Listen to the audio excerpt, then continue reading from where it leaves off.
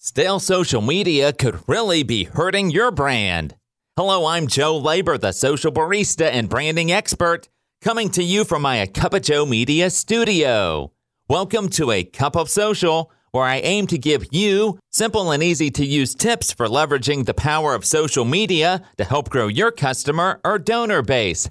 I've been helping radio stations, small businesses, and nonprofits engage with their audiences on social since the days of MySpace back in the early 2000s. When was the last time you updated your brand's Facebook, Instagram, or LinkedIn page? If it's been more than a week, I suggest you consider creating a post right now. If you already posted this week, then I applaud you.